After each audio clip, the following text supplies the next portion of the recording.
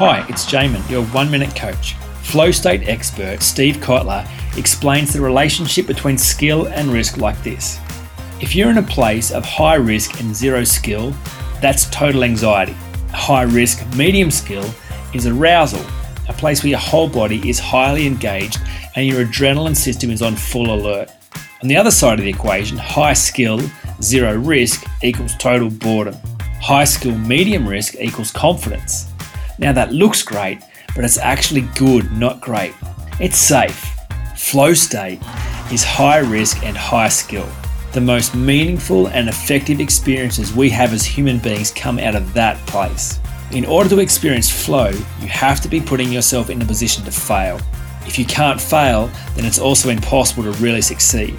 Interestingly, people who experience lots of flow are not the happiest people on the planet, but they are definitely the most fulfilled. For more information, go to oneminutecoach.com.au.